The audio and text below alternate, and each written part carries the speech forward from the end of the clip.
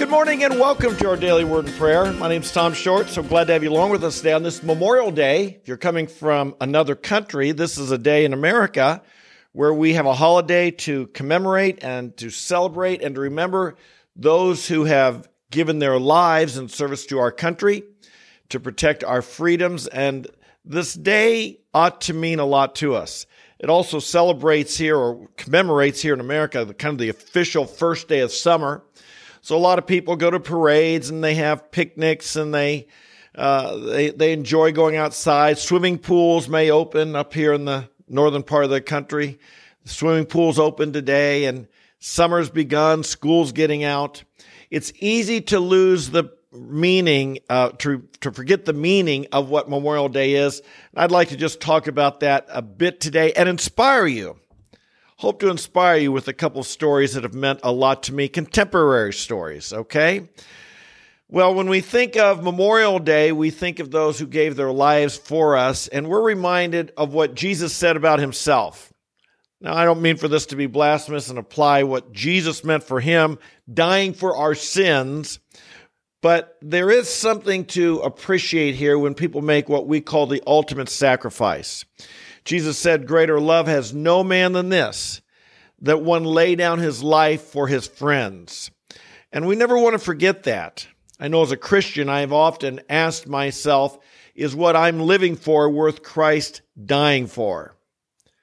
That's quite a statement, quite a question. Is what I'm living for worth Christ dying for? I asked that as a young Christian. I asked that again. I ask it regularly, but I ask it again freshly when I turned 34. And realized that in an earthly sense, I'd outlived Jesus Christ. And I asked, is what I'm living for worth him dying for? I asked it when I had outlived my father. He died at age 52.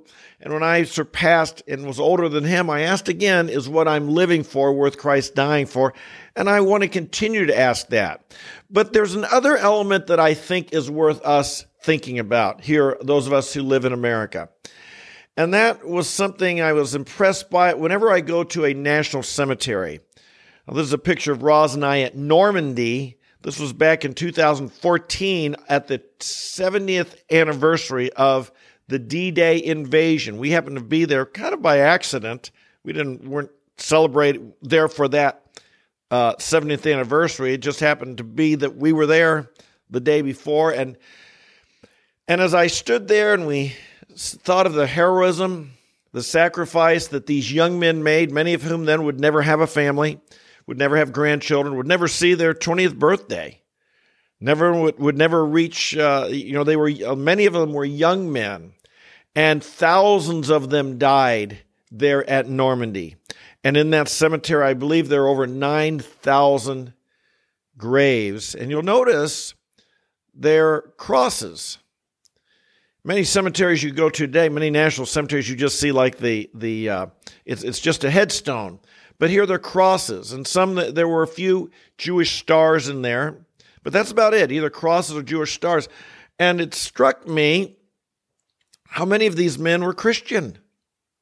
That was just assumed. I mean, they went in there and as Christian men, fighting to liberate a continent from tyranny, and from what they saw and what our president saw and America saw as an attack upon our civilization by the Nazis, our civilization. And as Franklin Delano Roosevelt said that day in his address to the nation, an attack upon our religion.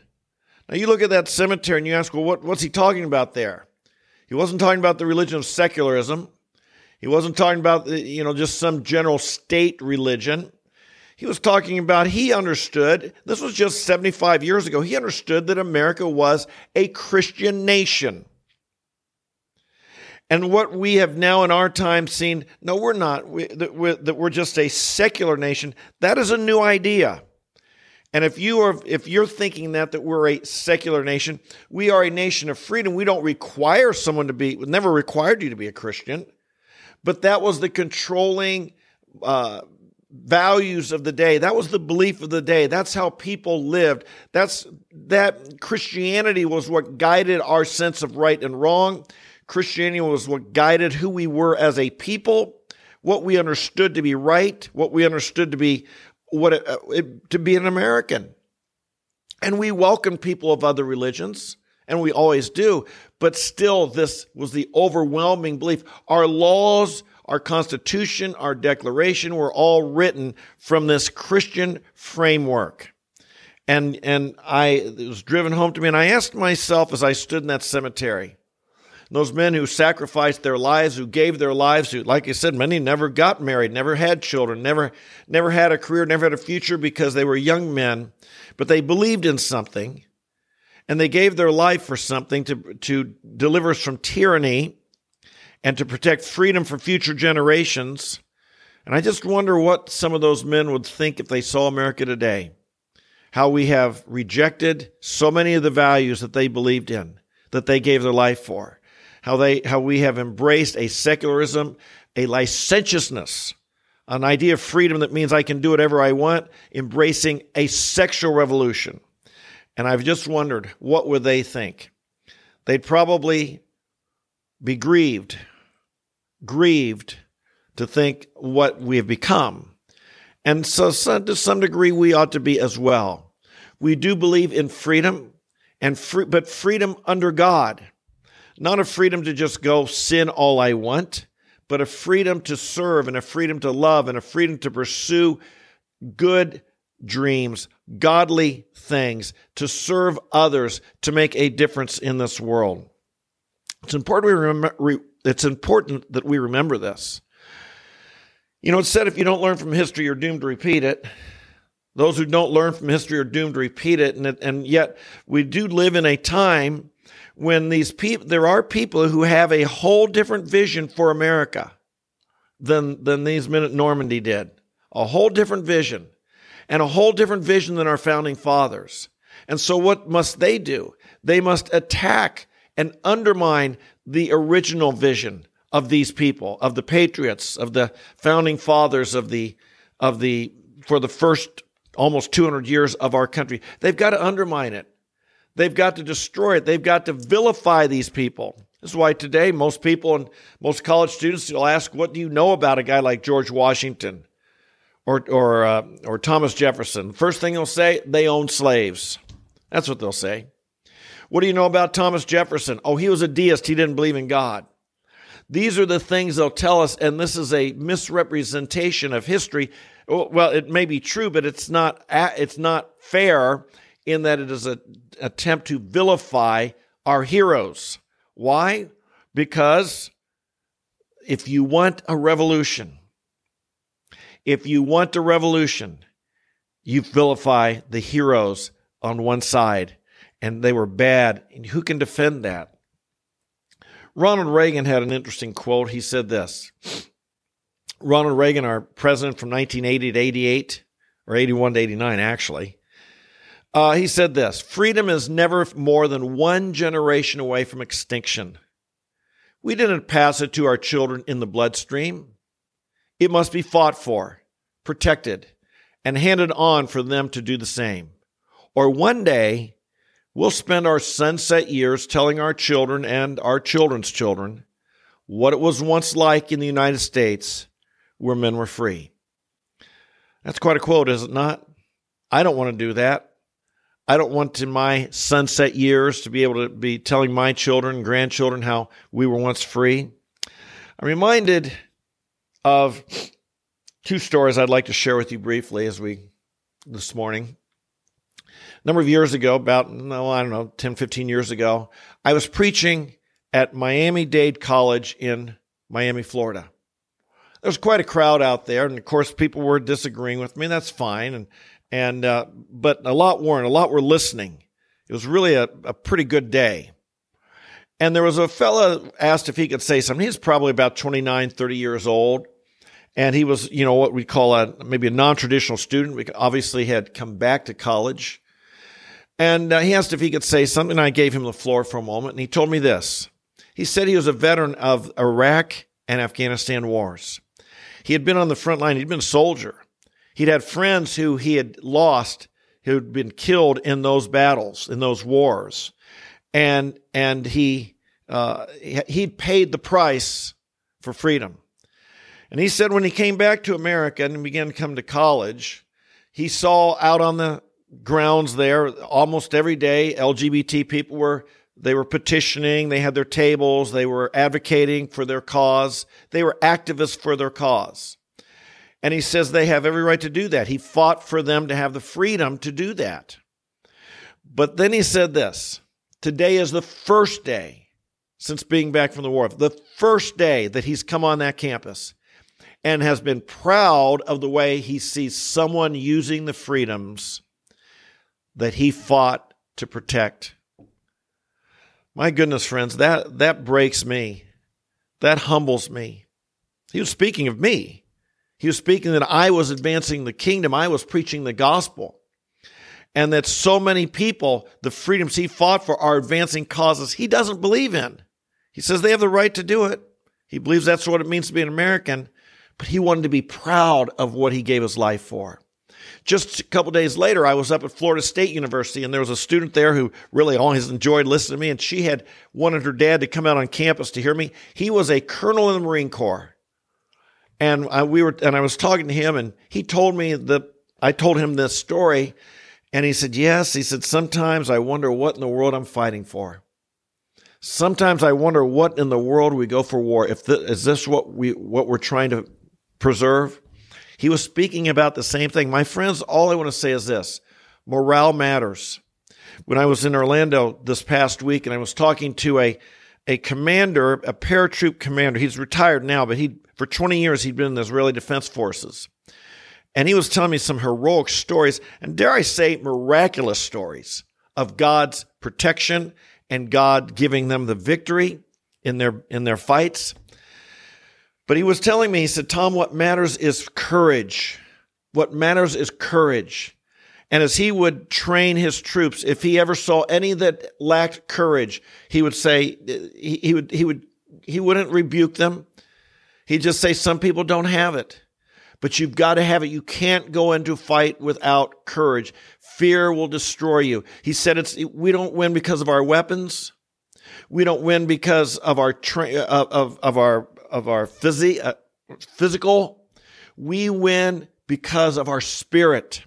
And he says, God has given us a spirit of courage, and we're fearless for what we believe in, and that's why we win. Folks, I hope we never lose that in America. I hope we never lose that in America. As our military goes woke, our military seems to be more concerned about drag queen shows than instilling a spirit of what our country is about. And indeed, our country seems to have lost its way. What are we about? We are in the midst of a revolution. Don't ever forget this. The people who died for us in Normandy on those days, the people who gave their life, they were fighting to protect something. We're in the midst of a cultural revolution where people want to see a different world than what we have today, than what we had then that day. They want a radical secularism that rejects God and deifies humanity, that we can do whatever we want in our own eyes. And that is a recipe for anarchy, disaster, and cultural collapse. You cannot fight against the law of God and expect to win. You just can't do it. We reap what we sow. And so I just want to say, when that fella in Miami-Dade said he was proud of what I was doing, and when that colonel at Florida State said to me, wondered why are we fighting, and I assured him, I said, well, listen, we take that oath against all enemies, foreign and domestic. I said, you fight in that foreign territory, I'll fight the domestic enemies here. And we fight them how? With the truth of the Word of God and with the truth of genuine history. We don't lie about it. We don't tear it down. We don't destroy it. We appreciate it, and we walk worthy of those who gave their life for us. First, Jesus Christ. We live worthy of Him. And then secondly, we honor those who gave us this precious gift of freedom. Amen? Father in heaven, we bless you today, and we thank you on this Memorial Day for those who gave the ultimate sacrifice for us and our freedom. We think, first of all, obviously, of Jesus Christ. Jesus, you gave your life for us to free us from the greatest tyranny, the tyranny of sin, the tyranny of the evil one, to deliver us from the domain of darkness and bring us into the kingdom of God. And we don't consider those who gave their lives in battle anywhere on an equal par with what you've done, Jesus. You're the Messiah. But we do say we appreciate those who gave their lives for our freedom, that we might be able to worship and believe and assemble and share and talk and live and pursue the dreams you've put in our heart and in our life. And I pray, Father, that the greatest way we could show appreciation to these people is to utilize those freedoms for good. Lord, we see people that we disagree with in our culture. We see people that we don't like what they're doing. We think it's bad, wrong, evil. And I pray you'd help us do more than curse the darkness. Help us to light a candle. Help us to outuse our freedoms. Help us to outrun those people. Rather than just stop them, help us to lift up what is good, right, and true in a greater way than they ever could. I pray, oh God, even as that soldier mentioned, I pray on campuses around America, you'd raise up bold Christians, more bold than the LGBT people. They have that right. Lord, I pray we'd exercise our rights as well and speak up and declare your truth and shine brightly, whether it's in Washington, whether it's in Hollywood, whether it's on Wall Street, whether it's on Main Street, whether it's in our church, our family, wherever it may be, that you'd fill us with a boldness to utilize the freedoms to proclaim the truth of God and of our Lord Jesus Christ and the freedom that brings. We pray and bless you now. In Jesus' holy name we pray. Amen, amen, and amen. All right, hey, thanks for being with me. I hope you will enjoy this Memorial Day, and I hope this word of exhortation will be an encouragement to you. Be strong, be courageous. We're going to head off to a parade with some of our family members. We expect to have a great day, usher in this new summer. Have a wonderful summer, preparing for a good fall. But remember, every day counts. Every day counts. Appreciate your freedom. Appreciate the Lord Jesus. If you're new here, welcome today. I'm glad you're along. I hope you'll subscribe to our channel. Join with us regularly because we come here every day and get into the Word of God, talk about it, how it relates to life. We're currently in the midst of a series on the teaching, the radical sayings of Jesus Christ. You'll be blessed if you come and join us. And so share, subscribe, share this with your friends, like the video, leave a comment below. I always like to know who's here. God bless you. I love you, and we'll look forward to seeing you tomorrow. Bye-bye.